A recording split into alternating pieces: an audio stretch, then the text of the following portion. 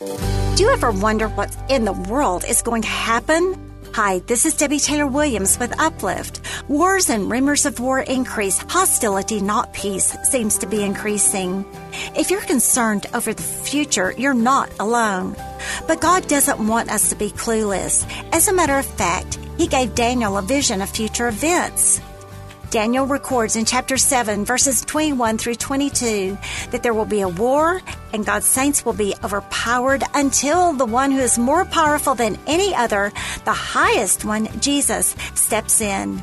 I wonder if you feel as I do, grateful, honored, and relieved to be on God's side, and not only to be on His side, but to be called His saint.